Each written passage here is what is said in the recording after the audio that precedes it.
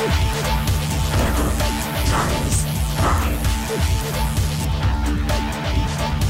this month we're off to 1970s Italy to figure out who'd done all the gory murders in Don't Torture a Duckling, Deep Red, and a bunch of other Giallo classics.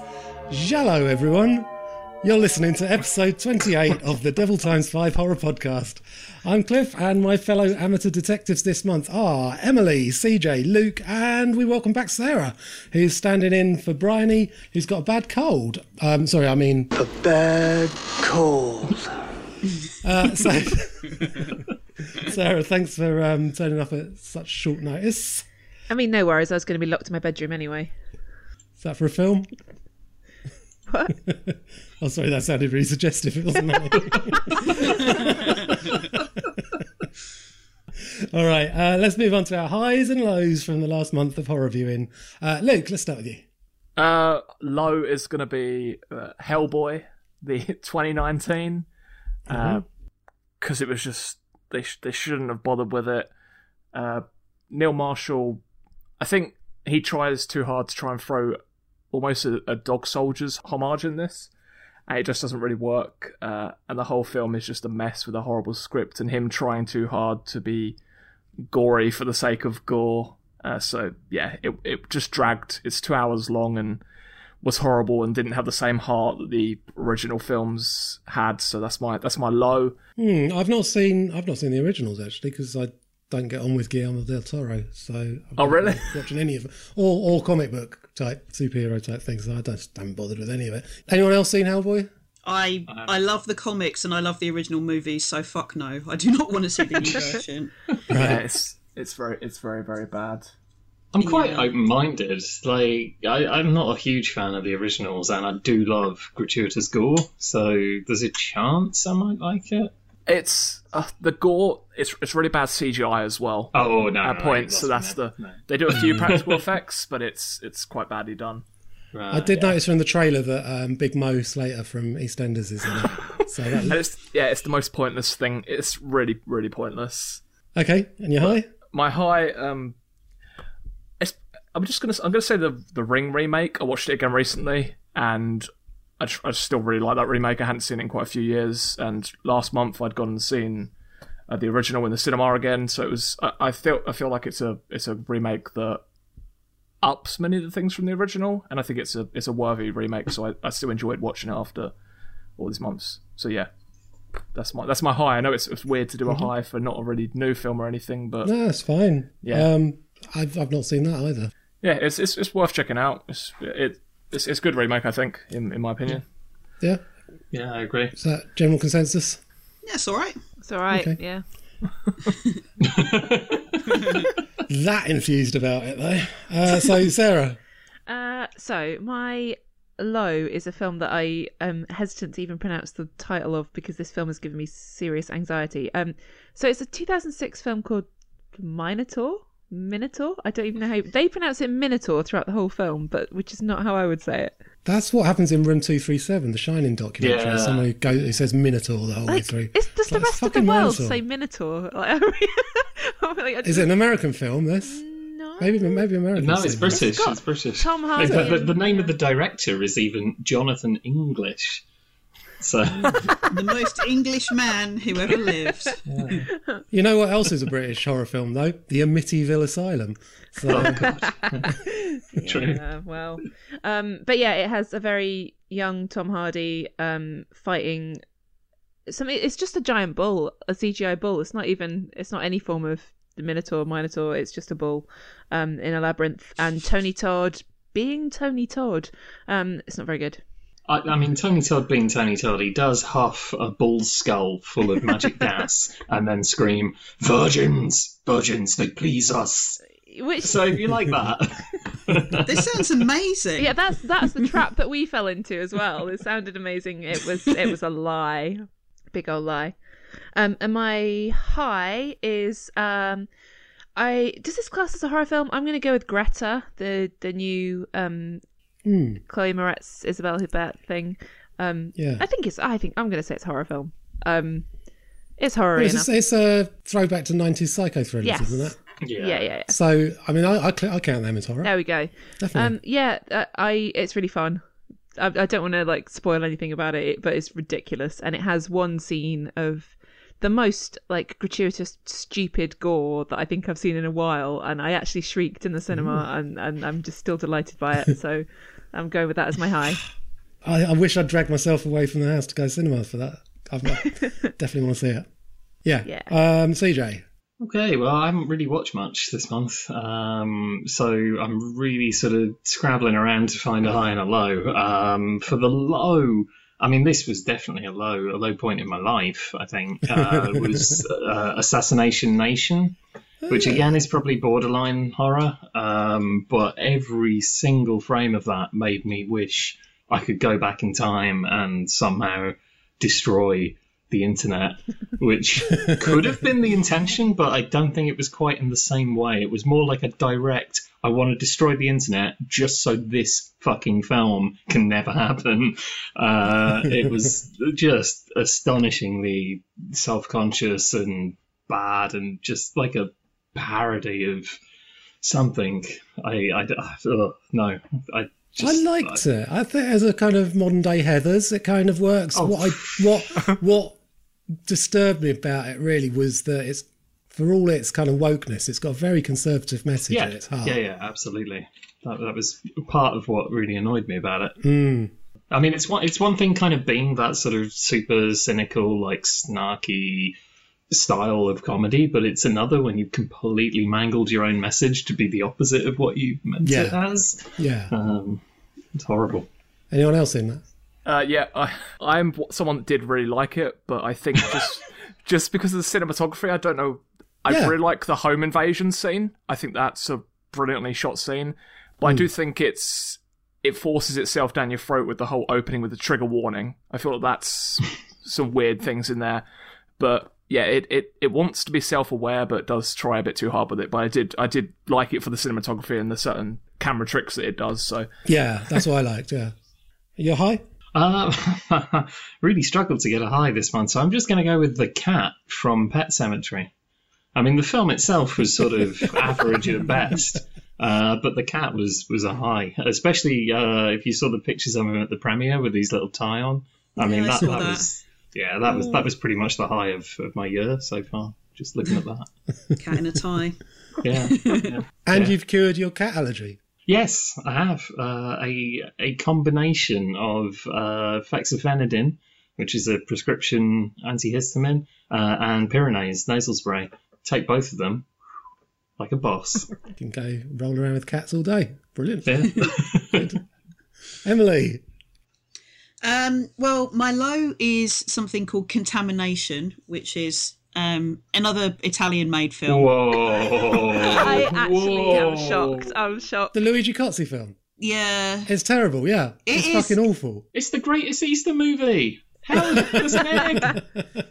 Help! yeah. help, Well, there's an egg. the eggs are good, and the charmingly shit special effects, well, practical gore effects, I suppose, that are basically what I can only describe as filling up people's outfits with carrier bags full of plum tomatoes and then stabbing them. That's good fun. That's all you need. The slightly shit alien at the end, that's kind of adorable. But my main objection with it was very boring. It is. I fell asleep about 4 times, and I'm someone who'll fall asleep watching a good film at least 3 times. So, that's usually an indication. Even though I hate it, I bought the Blu-ray about 2 years ago, and I still haven't got around to watching it. Because I love Contamination. It's just pure joy. Just wholesome loveliness from start to finish. There's some lovely bits in it, but there's 2 hours of utter wank to get to those. I hope I change my mind when I rewatch it. I hope I can see the joy in it, but it's boring. Yeah. And my high, because I'm a month behind everyone else, is Us. I don't think it's perfect. Yeah. It's not as good as Get Out, but it's a very interesting film, and I can't wait to see what he makes next. Yeah. Cool. Luke blew the format apart last month with his 2 lows. So Maverick Poulton in the corner there. I've got 2 highs. I've not seen anything bad this month. Whoa. Yeah, I know. What? Oh, Yeah. lucky you. Yeah, lucky me, yeah. I've actually got 3 highs, really, but one of them is Blew My Mind, which is this Swiss film by Lisa Brulman. It sort of presents as one of those European teenage coming of age movies about a girl going through puberty and blah, blah, blah, blah. But it's got kind of body horror and fantasy elements to it, which make it kind of stand out. It's very good. And my other high is a Japanese film called Vampire Clay, directed by Suichi Umezawa. It's a kind of comedy horror about sentient modelling clay that attacks an art class. Wow. Sounds good. Yeah, Sounds amazing. But it manages to be funny and disturbing at the same time because of like all the weird, like sometimes gory, sometimes surreal ways that it attacks. I'll also mention Lords of Chaos because I've seen that since Luke had it as your low last month. Because I've got nothing to do with the black metal scene, I didn't mind the dramatic license or the factual inaccuracies. But I mean, you probably think black metal's basically Spinal Tap, so you'd enjoy it if that's how you feel. No, I don't really know anything about the black metal scene. What I liked about it is that it's tonally so unpredictable. It starts out the first half hour unpredictable. Well, yeah, I mean, as opposed to just completely out of control. Tonally out of control, you say? Yeah. I don't think they had any idea what kind of movie they were making. Because the first half hour is like kind of goofy comedy, really, isn't it? About what's his name? Euronymous and Dead. And until that fucking scene, which is so horrific and fucking, I mean, shout out to Dan Martin for his incredible effects in that scene. It's amazing. Yeah, I enjoyed it. I thought it was really good. But, I don't have any skin in that game. I think no reference to that scene, pun intended, but I'm not going to open up old wounds on this. Va bene. Adesso, I miei amici, è il momento per il tema del mese, i classici gialli. Con tutto questo oro giallo. I really thought you were going to be Beyonce for this one, and I don't think you're ready for this gialli. Oh, that's a stretch. Can you redo it and add that? Because that's fab. I'd have to manipulate her voice so that that's actually what she was saying. Why don't you just dub you saying jelly on the end of it over the words? Yes. I'm leaving a gap here so I can do that. Jello. Jello. And we're doing a Fulci versus Argento thing with our main features this month. First up, Lucio Fulci's classic giallo from 1972, Non si servizia un paperino, or Don't Torture a Duckling. He's a child of the devil. I told you.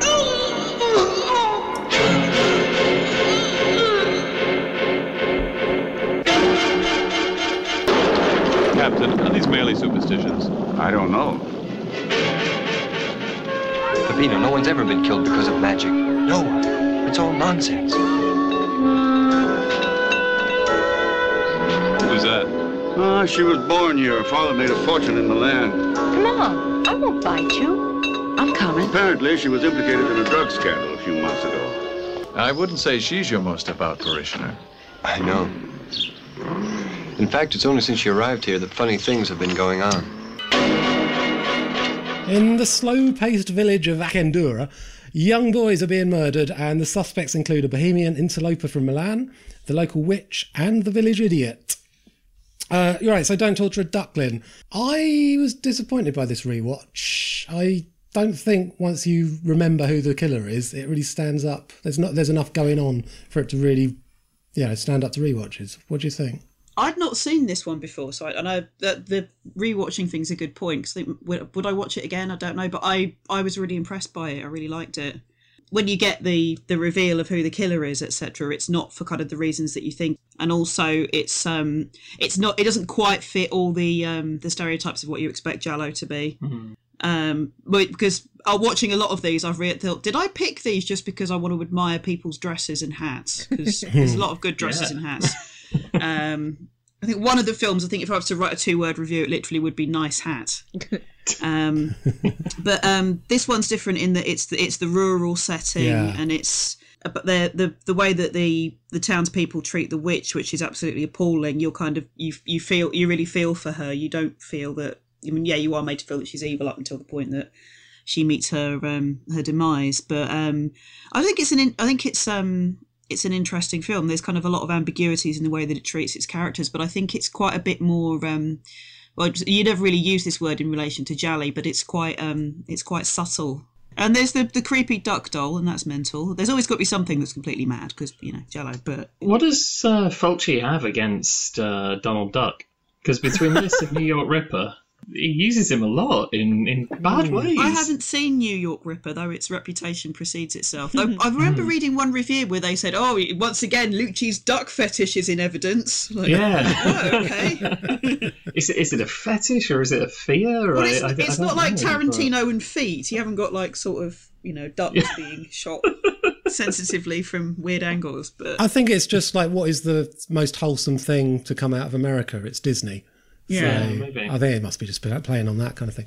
The rural setting, I think it's really well chosen location. It's all these rolling hills and valleys and all that, and then it's got this massive elevated highway running through it. It's really kind of evocative of like, these people have been left behind by progress, haven't they? Civilization has literally bypassed them. I think the themes in the film are really coherent, and I think he tells his story with a lot of anger and a lot of atmosphere as well. Like, you really feel the sweatiness of the village. Like, everybody looks like tired and hot, and I think you can really feel that. And there's a lot of really cool things about this movie, but I did feel a little bit like Cliff on the rewatch, that it was a bit of a chore, just because there's a lot of red herrings. There's a lot of, you think it's going to be him. I think it's going to be her. And when you know who it is, that element of the storytelling gets a little bit tired, which is a shame, because apart from just the plot, everything else in the film is fantastic. Such a cast. Just like a who's who of like Italian. Barbara Boucher, Thomas Millian, Florinda Balkan, Mark Perel. Yeah. I mean, wow. Imagine being in a room with all of them. Poof. This whole 70s Giallo thing, I mean, we're going to see a lot of the same actors crop up over and over again. They were cast in a very small net. Is that the phrase? But they're all great. They're all great actors, every one of them. I love them all. I enjoyed it more than a lot of other Fulci's films. Like, I have enjoyed his films, but I think this is one of his ones that does stand out. But I'm guessing, like you said, with a rewatch, I don't think it's one that I would watch again. But I did enjoy it, and sort of the mystery that it's them more investigating at the end, and then the whole Donald Duck thing appearing, and that just the wackiest ending that I did not expect. Do you mean the gore? Do you mean the gore in the end? I mean that, and also just the guy fighting with the vicar. Like, that was something that I didn't expect to see in this film, which I thought was great. The thing that I find weird is the opening of the kid bringing the orange juice to that woman. That's one of a very, very odd scene. Mm-hmm. It's an interesting scene, though, isn't it? Like, it gets your attention. But then he gets cock-blocked by his mum, pretty much. Just, it's very odd. The way that they treat the kids is quite interesting, because you have the scene at the beginning where you've got all the little boys, and they're kind of like, they're running off to the place where the prostitutes have taken their clients. But the main reason they're there is to chase the pervy man away, rather than to be like, her ladies. And yet still that was seen as, your son's been corrupted, and, That bit where the village idiot is watching the prostitutes and their clients, and the bloke sees that he's being watched. He goes, "Want to see something magic? Then watch the birdie disappear." Could it be less erotic? Well, but also the fact that one of the women's like, "No, I want to keep the radio on. I don't care. I can't miss the shipping forecast." It's got rhythm. Yeah. Like later we'll talk about Bird with the Crystal Plumage. If they had the shipping forecast, they wouldn't have had to have a metronome above their bed while they're having sex. The central scene with the witch, Magiara, being flogged, well, chain whipped to death is quite something, isn't it? Mm. I feel bad for Florinda Balkan. Like, she always does seem to be, like, in this, literally the sort of whipping boy of the film, but she always gets these roles where she has to go just that little bit further than everybody else. I can't tell if she, obviously, whether she enjoyed doing those kind of roles or whether it was just like, oh my God, not again. Really? I've got to do this? We mentioned when we were talking about Cannibal Holocaust that Riz Ortolani He basically started his idea of having like extreme violence scored to, nice, beautiful music during that scene, I think. And Sarah, you rewatched this, didn't you? I don't think I've seen it before. I think this might have been the first time. But I'm generally not a Fulci fan, so I was just like, yeah, whatever, carry on. I don't know. He just does nothing for me. I don't think. I mean, yeah. I mean, he's my favourite director, but not because of these kind of films so much as his horror. He's got there's obviously like there's a style, and he's obviously got that. He's an auteur, but it's just not something that I like. So I guess that's just taste. And me being grumpy. This one kind of bucks the trend with the other Fulci films that I've seen, in that a lot of the others tend to kind of work like a series of vignettes or a series of like really weird things, some of which are quite cool, but they don't hang together. Whereas this one does actually feel a lot more coherent and a lot more like he's kind of seen an idea through, and it's not just, oh, here's some weird shit. Though, mind you, saying that, here's some weird shit bits of his films are fantastic. So but I guess you could even say that about like his Jalli before this, like Lizard and Woman's Skin, for example. Oh, that's definitely look at this groovy weird shit. And some more groovy weird shit. Yeah. I mean, it's beautifully photographed and totally mad, and you certainly won't forget it in a hurry, but it is a little bit kind of like watching fireworks, I suppose, but fireworks involving blood and tits and sparkly things. It's weird, like the two together are really weird as companion pieces, because Lizard and Woman's Skin, he's full of like gore and nudity and surrealism and all sorts of like really flashy imagery, nice fashions, and then Don't Torture a Duckling is almost like a neo-realist film. It's just so like straightforward by comparison, and it's almost like he kind of made Lizard and Woman's Skin and then was like, oh, got to make something completely the opposite just to show that I'm diverse. This is weird because I've always I've never actually got on with Lizard and Woman's Skin until this month, and I loved it this time. I thought it was brilliant. It's just mainly because of how beautifully it's shot. Like there's like split diopters, like Brian De Palma's known for, which I didn't realise was a thing back then.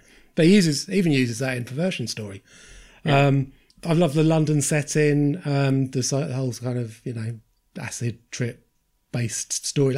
What I like is Jalli, where the murder mystery seems impossible, where she's witnessed a murder, but in her dream, and like how can that possibly be? Have you seen Death Walks at Midnight, where a woman takes a trip, an acid trip, for a magazine article, and during it she witnesses a murder that it turns out happened 6 months earlier, and throughout it I was like, fucking hell, what are they doing with this storyline? It's mental. It doesn't make any sense. It's impossible. Of course, it all makes sense by the end, but they're the kind of mysteries I really like, the ones that seem impossible. Are we ready to skip ahead to Seven Nights in Black? Speaking of Fulci, Jalli that don't really make sense in terms of the impossible mystery. Yeah, well, that does not make a lot of sense. Obviously, plot, for anyone who doesn't know it, is a woman takes a drive into a tunnel, has a funny turn, might be a clairvoyant episode, sees some random images that could be the clue to a murder, and then finds a body bricked up in the wall and thinks, oh, this is the murder that I saw. But was it? And oh god, like I love Fulci, but I feel this was tough going.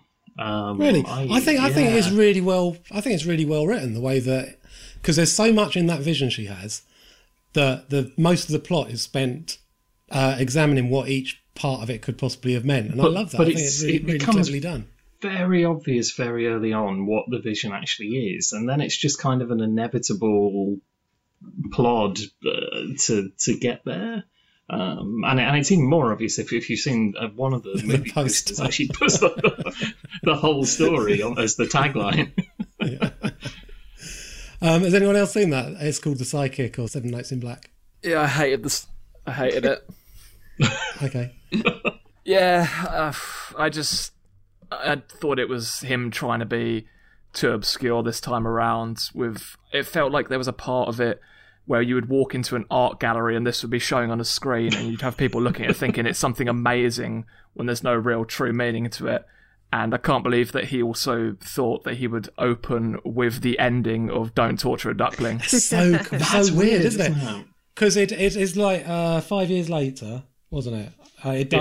It'd done like 3 westerns and 2 comedies or something in between. Yeah. And then it opens with the same girl from the end of Don't Torture a Duckling and the same gore effect, but with a different body. The murder in The Psychic that they keep referring to happens in 1972, which was when Don't Torture a Duckling was shot. And I wondered if he was trying to say something with that about either Giallo as a genre just repeating itself, or maybe just the sort of inevitability of time, some kind of cosmic time loop thing. Because, the movie does have a lot of themes about sort of predestination and such, and I don't know if that was an intentional thing, or if he was just like, fucking hell, I love throwing dummies off cliffs, let's do it again. Well, you know how I feel about getting the same actors back and recreating old scenes from previous films. I love that. Sarah, you saw The Psychic. What do you think of that? It's I don't know, I just think it's so obvious like where it's going that it's kind of annoying. I just think his gore effects just always look rubbish, and he insists on getting really close up in there. And you're like, can you just keep the camera back a bit so you can't see how shit that is? But no. I love that. I love that as well. I wish there'd been more. I think that's one of the things The Psychic's lacking, and I get that he was trying to make an understated Hitchcockian kind of film, but I wish there was more dummies going off cliffs in close-up. That's my jam. Yeah. There's a lot of walking around houses, isn't there, in The Psychic? It's like Italian location. She's just kind of looking around. Ooh, walls, very nice. Oh, I've seen this wall. Chatting about redecorating all the time as well. Like, when did you paint that wall? Yeah, for God's sake. I am a decorator. Yeah. We can't really talk about the classic gialli without mentioning Mario Bava, who's The Girl Who Knew Too Much, The Evil Eye. 1963 is generally considered to be the first example, and there's a lot of love for Blood and Black Lace too from 1964. Got any thoughts about either of those? I'm not a fan of. I mean, I think The Girl Who Knew Too Much is quite good fun, but yeah, it's all right. It's a little bit nothingy. It's beautifully shot though, and Blood and Black Lace looks amazing, and I love the weird settings really and all the different coloured mannequins and all the dresses. But the tile sequence, oh god, that's amazing. Where you get all the actors in poses. That's so good. That's so good. Yeah. The problem I had with that was that I watched the English dubbed version, and I mean, I know this might as well be the tagline to so many gialli, but that one is particularly bad. It's just I don't know.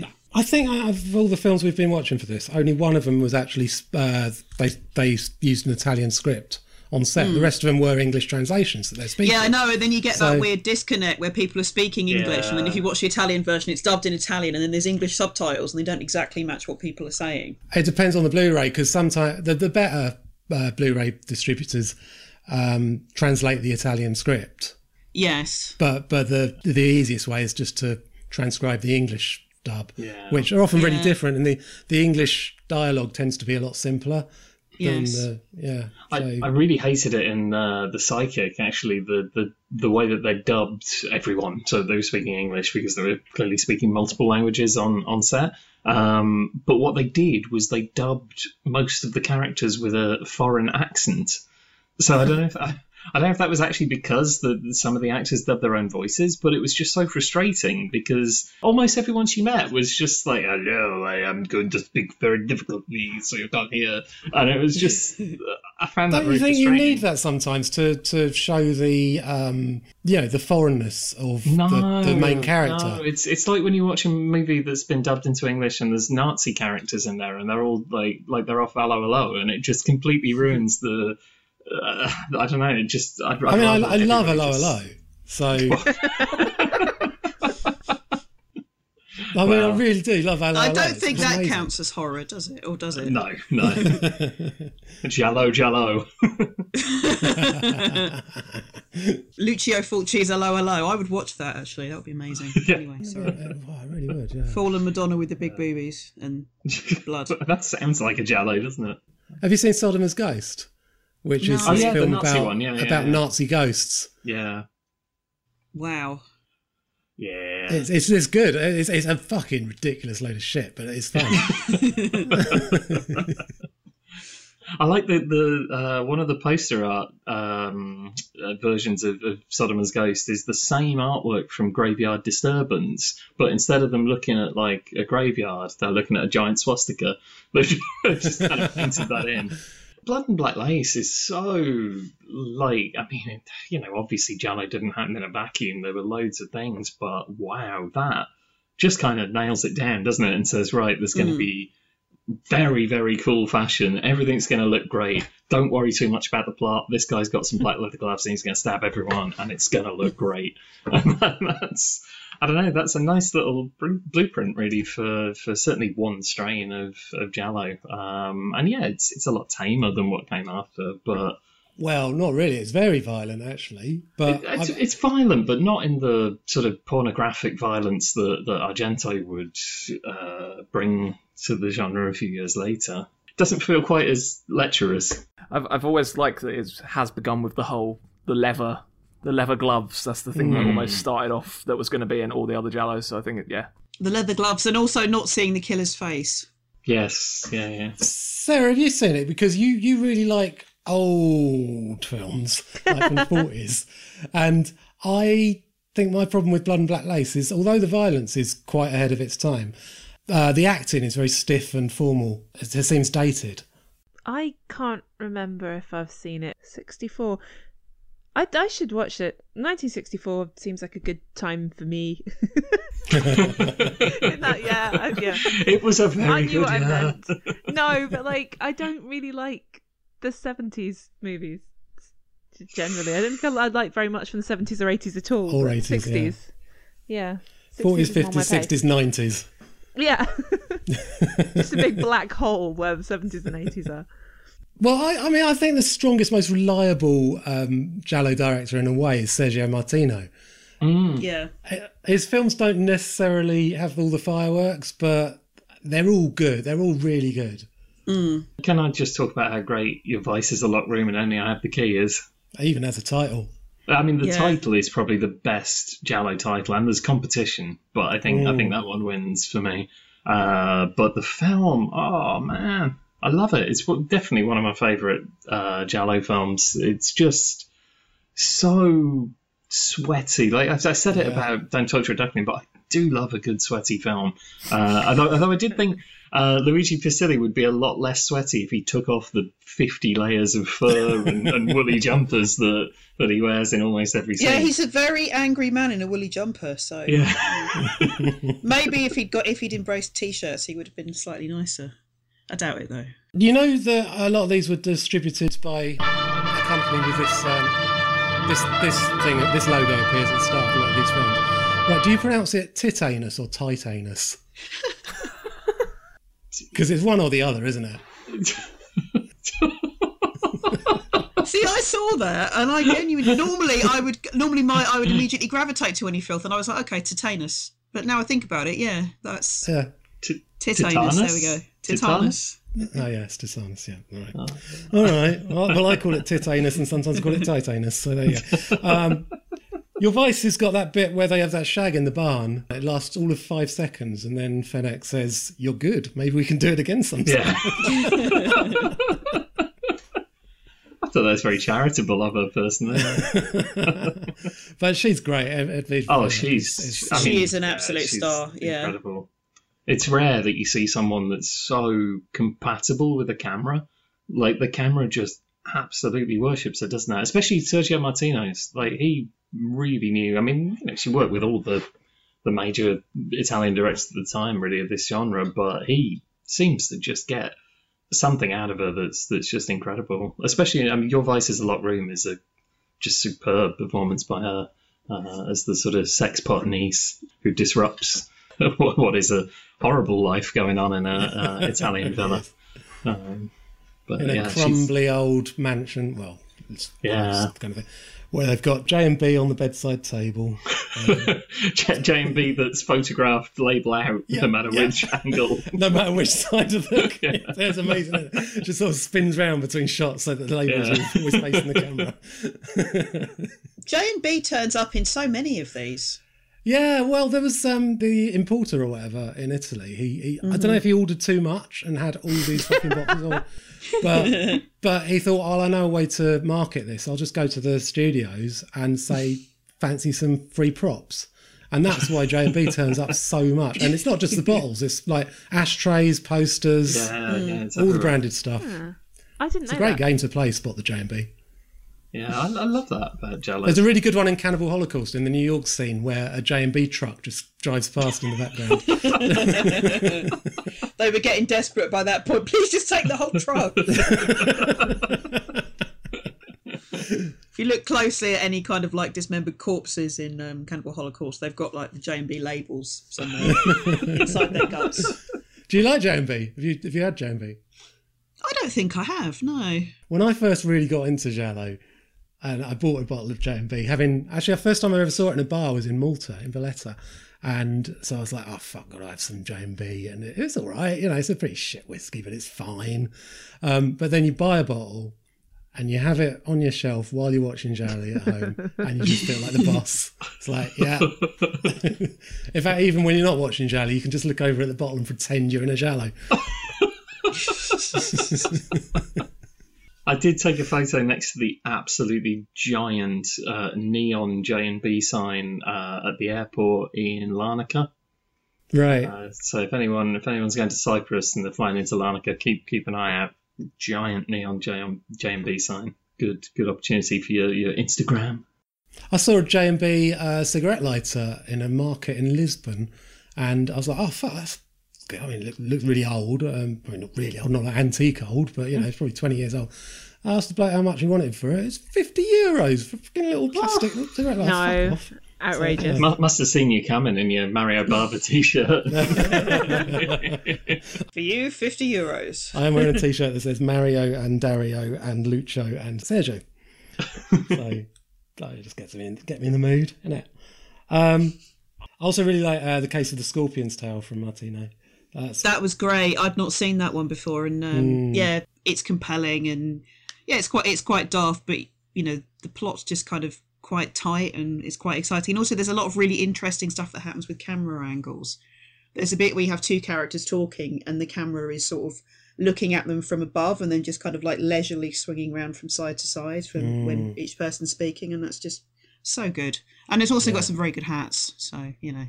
I'm actually sad I've not seen this one, but I didn't realise that until today, because when I saw the list, the watch list for this episode, I was like, oh yeah, okay, so I've seen that. I really, really don't want to watch that again. And it was only today when I looked on the shelf and realised I was actually thinking The Scorpion with Two Tails, which is another Sergio Martino film from 10 years later, which is quite crap. But I haven't actually seen The Case of the Scorpion's Tail, because all this time I was like, yeah, I've seen that. But, no. Please tell me he also did one called The Dog with Two Dicks. If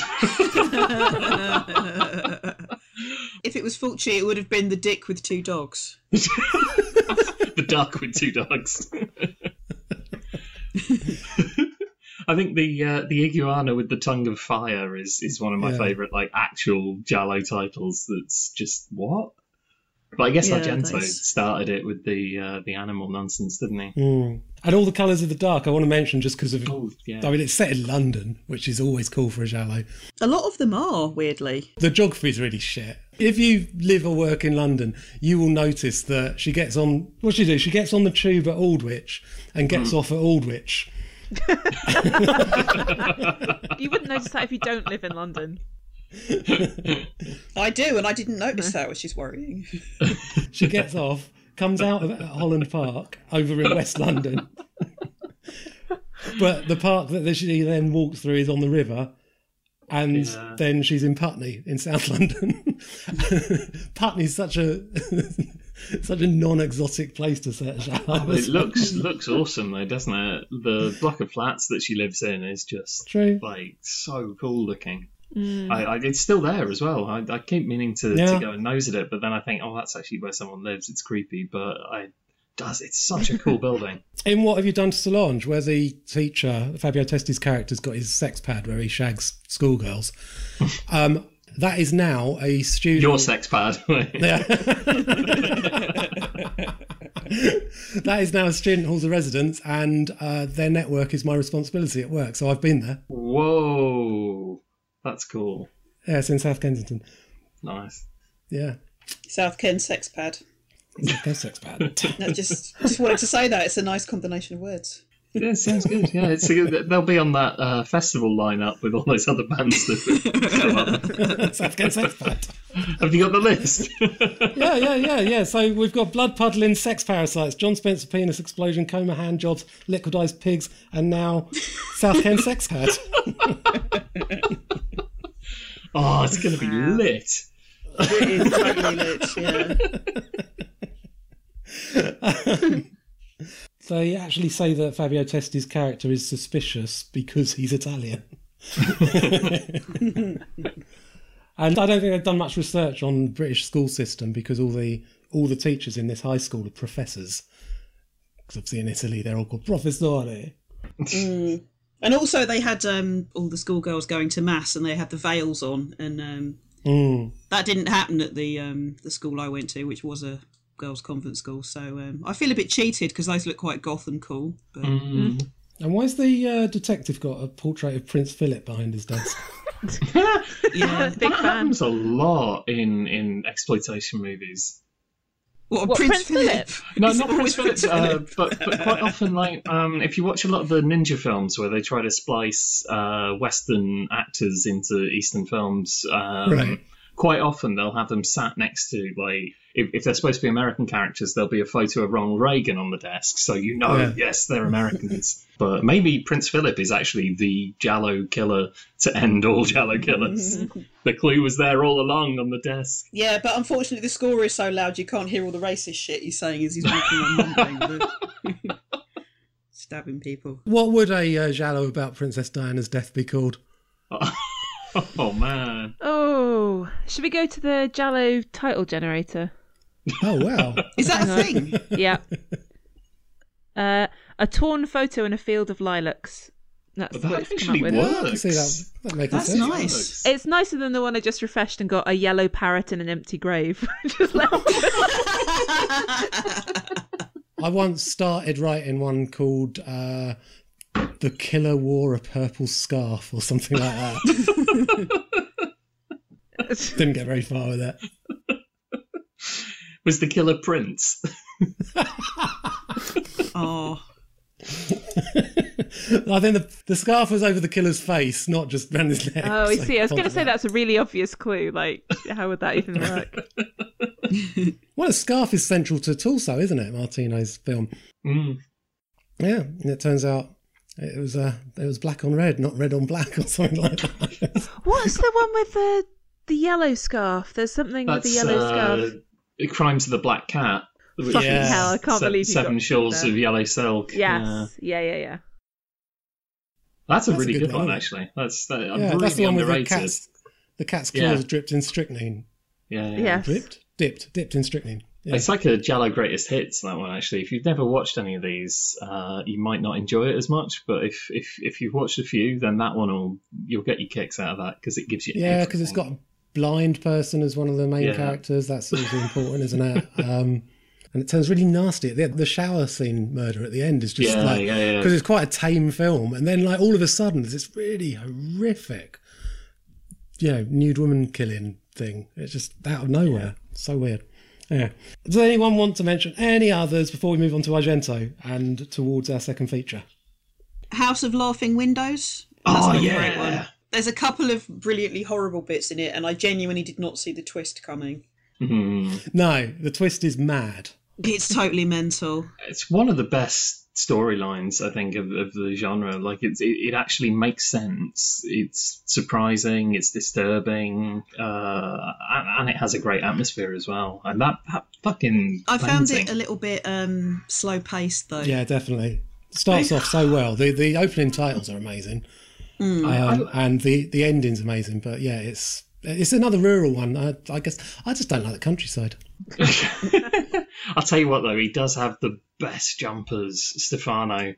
Like, they look so comfy.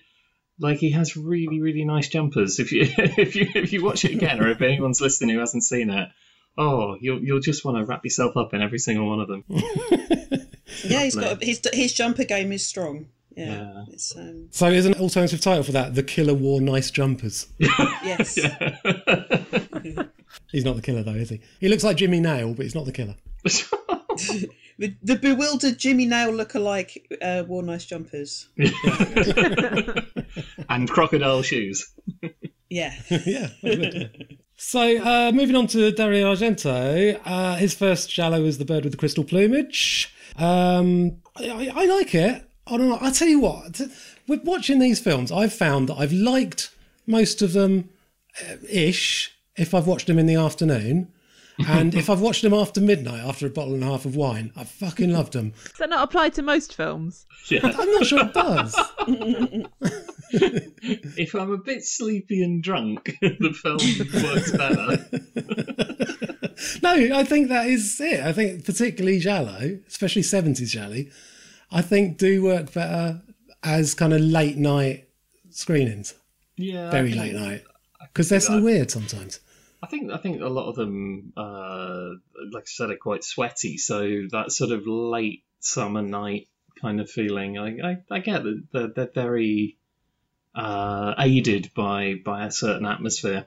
I think, but Bird with the Crystal Plumage, it's fine. Like it's not one of the best, but it does have a few really, really amazing scenes. Like that first murder is just so well it's shot. a fantastic set piece, that. Yeah. It's almost a shame that he cheats by covering up the big clue.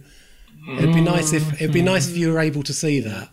Yeah. But it's hidden behind a curtain. So when we see what happened at the end, it's like, I wish we could have figured it out for ourselves. Yeah. My favourite scene is this one. Mrs. Johnson, Mrs. Johnson, Mrs. Johnson. Excuse me. Love that guy.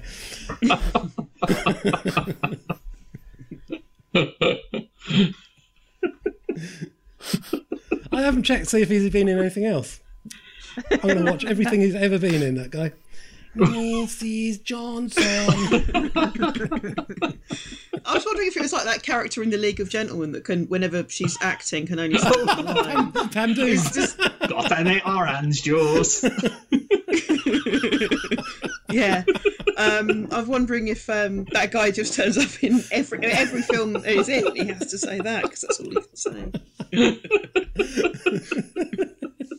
Oh, I want to watch some Pam Doov now.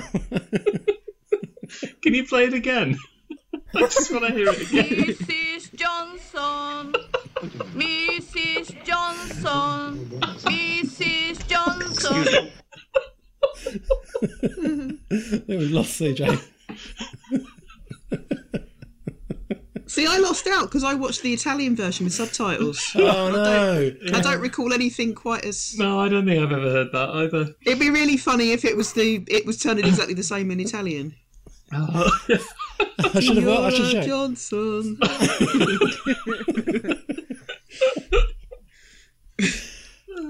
When I was in Rome, I was really excited about going to the zoo and like taking a photo of the exact angle where the big clue bird is in its cage, but they cheated it. They cheated it in the film.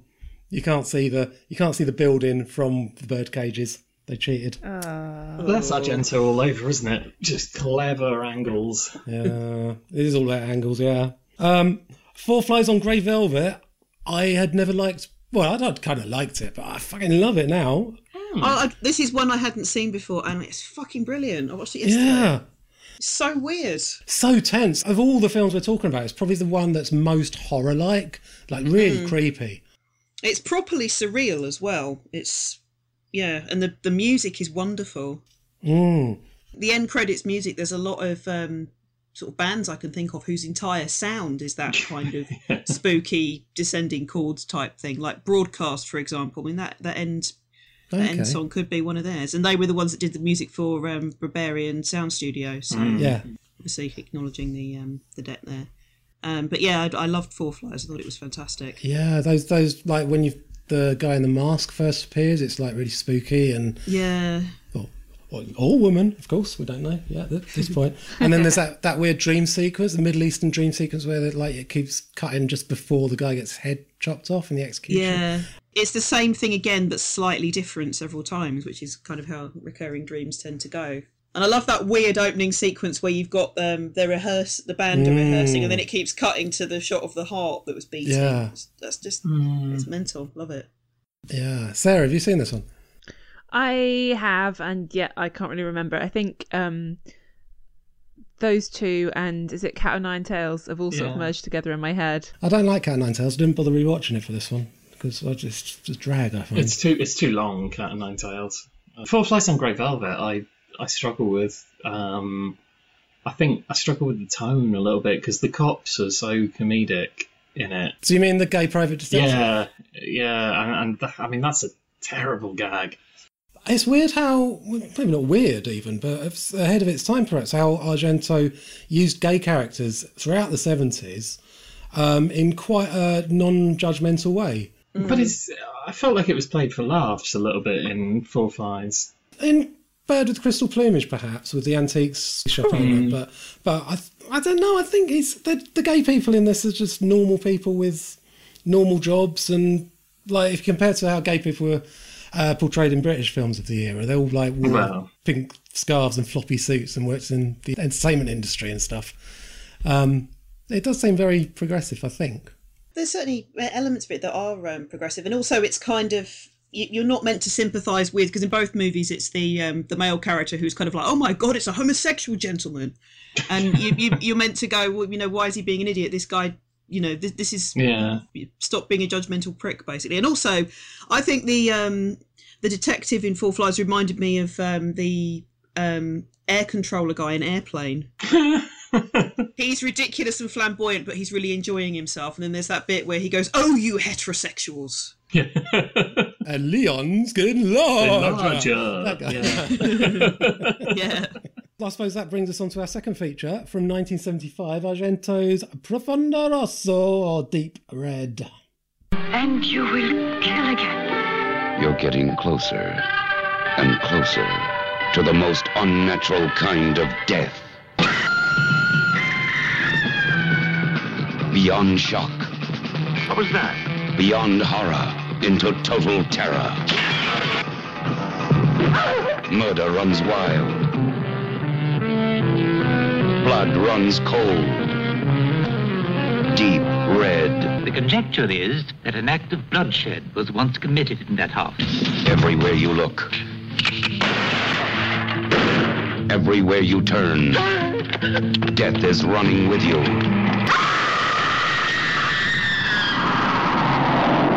Deep red. It'll put you into deep shock.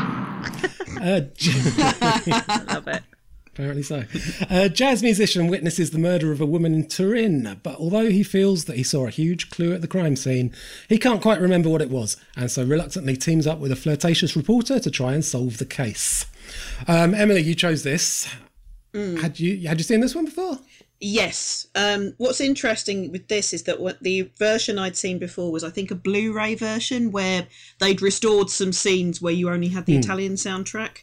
So you had the mad thing of not only the kind of like people speaking English then dubbed into Italian, you also had that happening the other way as well. So it just kind of added to the air of unreality. Whereas the version that I watched this time around was on Amazon Prime. The shorter version, basically. Slightly shorter, yeah. It wasn't like there were two versions on there. They had like the 2-hour version and the 83-minute version. It wasn't that one, but I think the one that I saw that had the more bits of Italian dialogue was like a longer cut, and I think that was better. But I've always found this film to be like a real sort of curate's egg, in that there's some bits of it that are absolutely amazing, and then there's other bits that are a little bit like, And then when you watch the shorter version... I've never seen a shorter cut, and I wish I'd watched that version this time because I found it a bit draggy. What? Go on. What's the problem? What's the problem, CJ? What's the problem? For me, I mean, I know it is the most obvious choice, so to say it's the greatest Giallo is just like saying, the Beatles are a bit good. But I feel Deep Red is just astonishing. Like, I think it gets the genre so perfect, and as a piece of Argento's filmmaking, I think it's unique in his catalogue because it actually has warmth and humour, and I think you can really tell that he was in love when he made it. and I love that. It's got such an energy to it that's missing from every one of his movies apart from this, I think. The scenes between David Hemmings and Daria Nicolodi are just lovely, like in the crappy little car that she's got, when there's so much nice romantic chemistry there that I think you don't get that in any other Argento film. They're usually very sort of, I don't know, not entirely straight faced, but just not warm like that. And I enjoy that. And I also enjoy the just sheer audacity of that twist. Like, to have the guts to just put the answer right there in front of you at the very start of the movie, confident that nobody will know what it is, and then just reveal at the end, like, yep, it was there all along. You saw it. First time I watched it, when that reveal at the end, it was absolute shivers down the spine moment. It was it's stunning. Absolutely freaked out, like fucking hell, all along. Yeah. And yeah, Luke, best Giallo ever? I would say so, because there's a few that I didn't like on here. Like I said, I didn't like The Psychic, and I didn't like A Bird in a Crystal Plumage. Didn't like that one. But this one I thought was just amazing.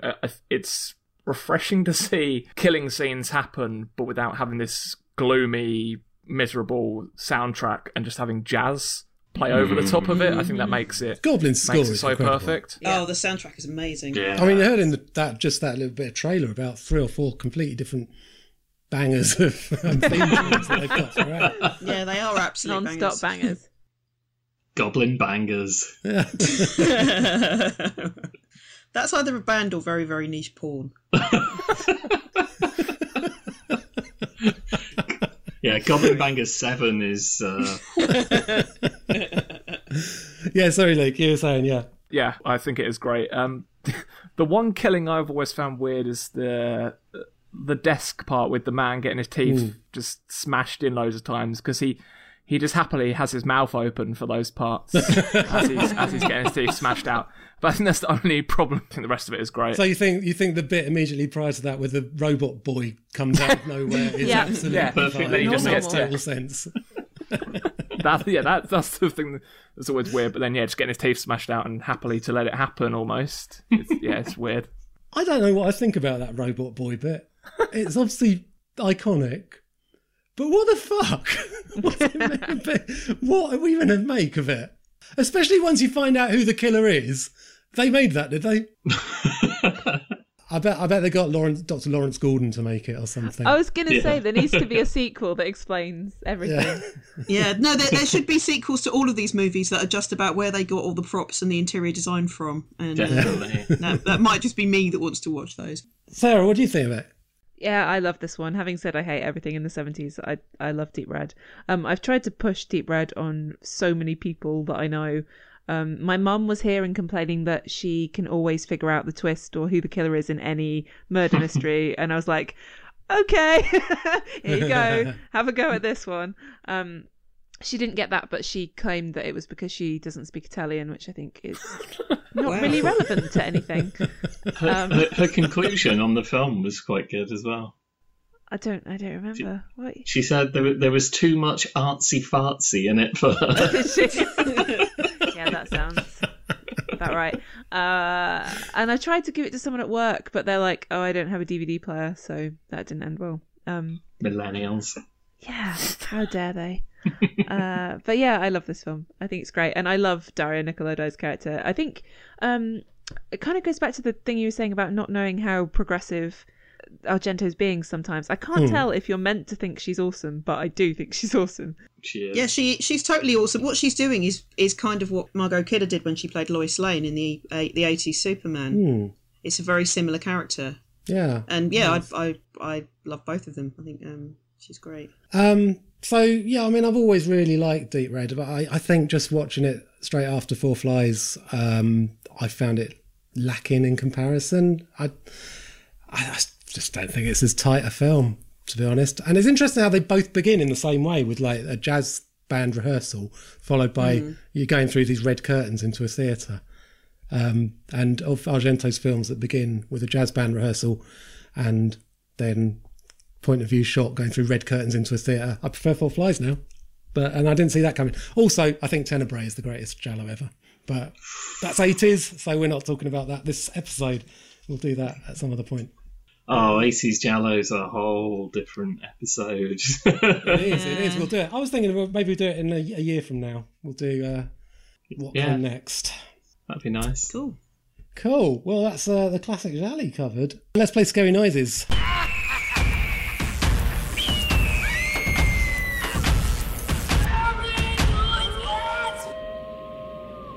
So, the teams of this month are CJ and Sarah back on the team again versus Emily and Luke.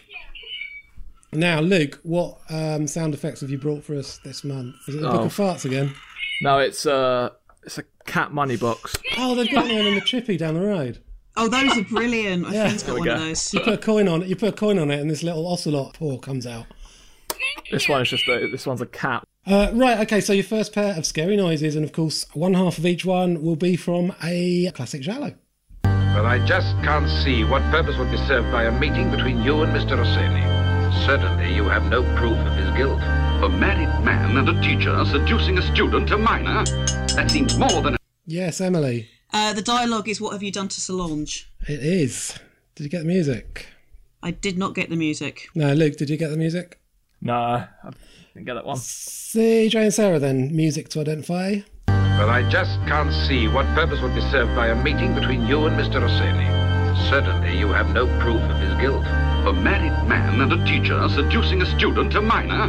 That seems more than enough. But not for a murder indictment. Well, make him confess. I'm sure you'll have the means. I know that you're very upset, Colonel. Understandably.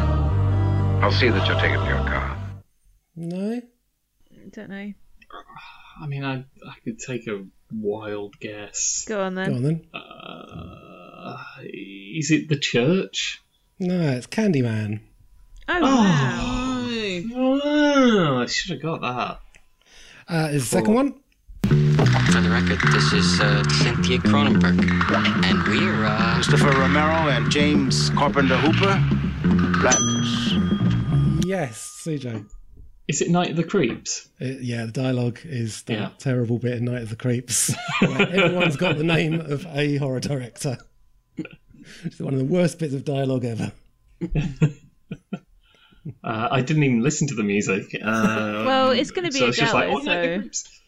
Yeah. Do you want to take a guess? Bird with the crystal plumage. No. So, Emily and Luke, music to get here. For the record, this is Cynthia Cronenberg, and we're Christopher Romero and James Carpenter Hooper. Blanders. Homicide. Well. It isn't Spanky and Alpha. Either of you guys recognize Mr. Miner here? I don't know. That's going to bother me. No, Luke? No, I can't get that one. That is Lizard in a Woman's Skin. Oh. Number 3.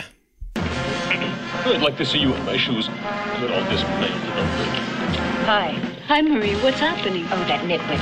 He's always making mistakes. Sometimes it's really embarrassing. CJ.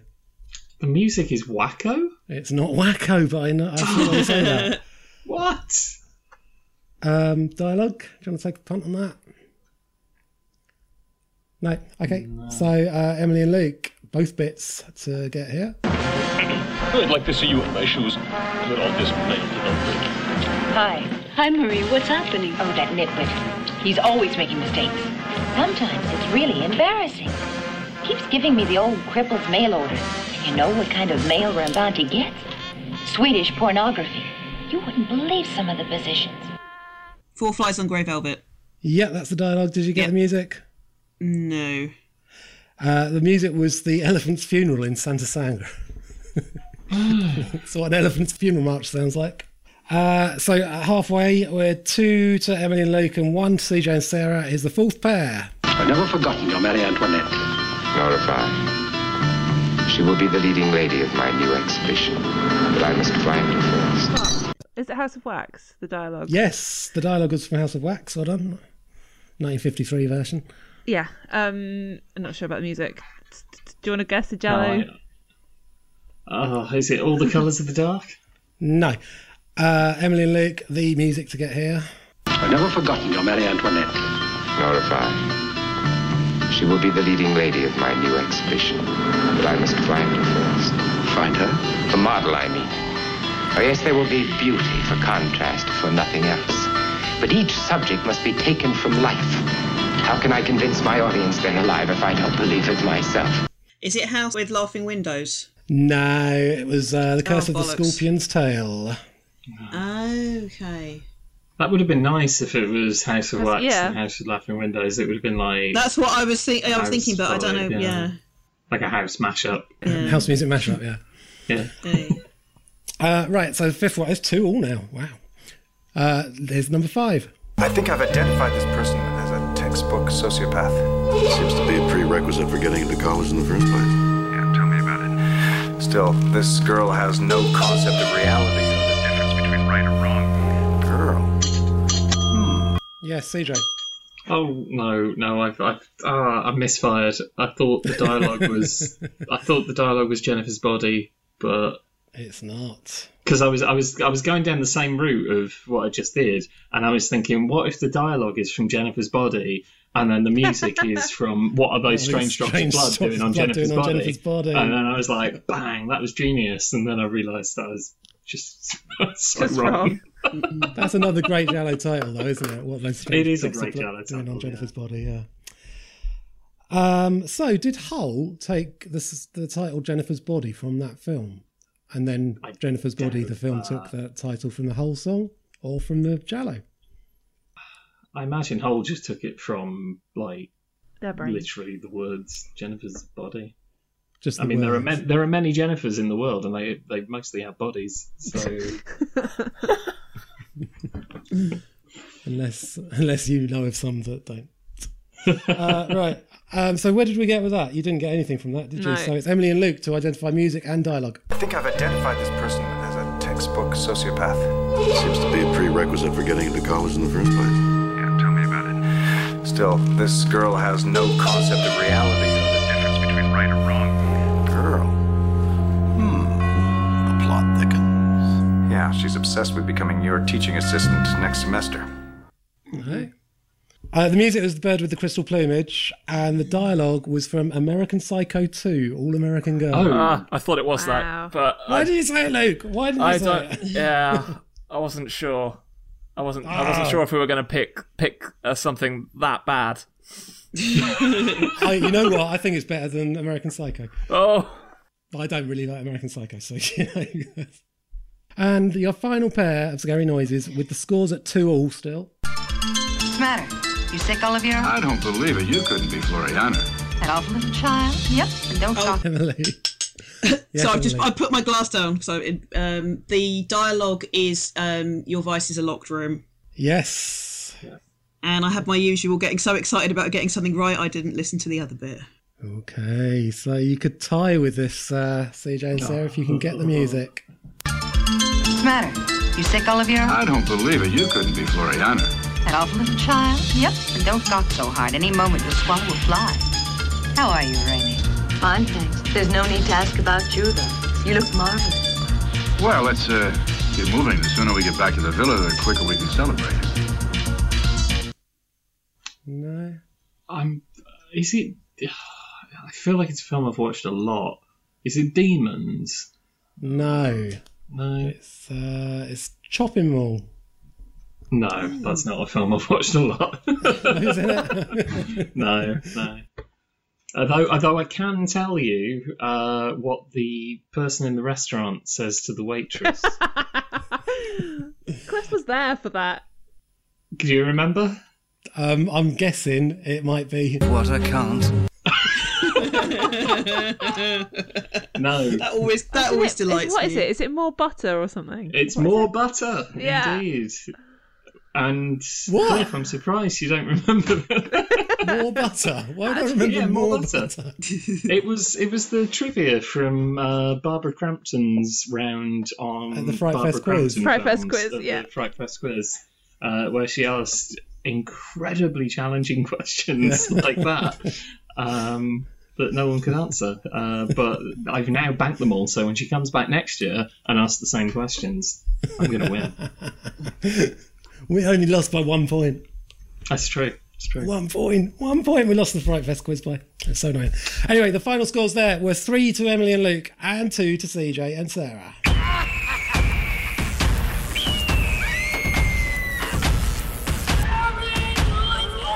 Thanks to everyone who's been in touch with nice comments about the show, in particular Joe Wells, Ben Smith, James Tully, Alice in the Dark and Nikki Thomas. If you're listening on iTunes, a nice review would be much appreciated too. Next month, Luke's chosen creature features for our theme, and among others we'll be covering Them from 1594, I don't think so. From 1954. Thou. Who was the Them in 1594? Would it be Spanish people? The Armada. And also whatever the Scary Noises winners want to pick. So I guess, Emily, that means it's your choice of the other creature feature. What do you want us to do? Oh God, it's a nice list, and there's quite a few on there that I haven't seen. But I'm afraid I'm going to have to be an incredibly basic bitch, as the young people say, and pick Gremlins. Oh, nice, cool. Wicked. Bloody love Gremlins. Good one. Yeah. So Them and Gremlins next month are our features. That's all from us this month. See you next time, and thanks for listening.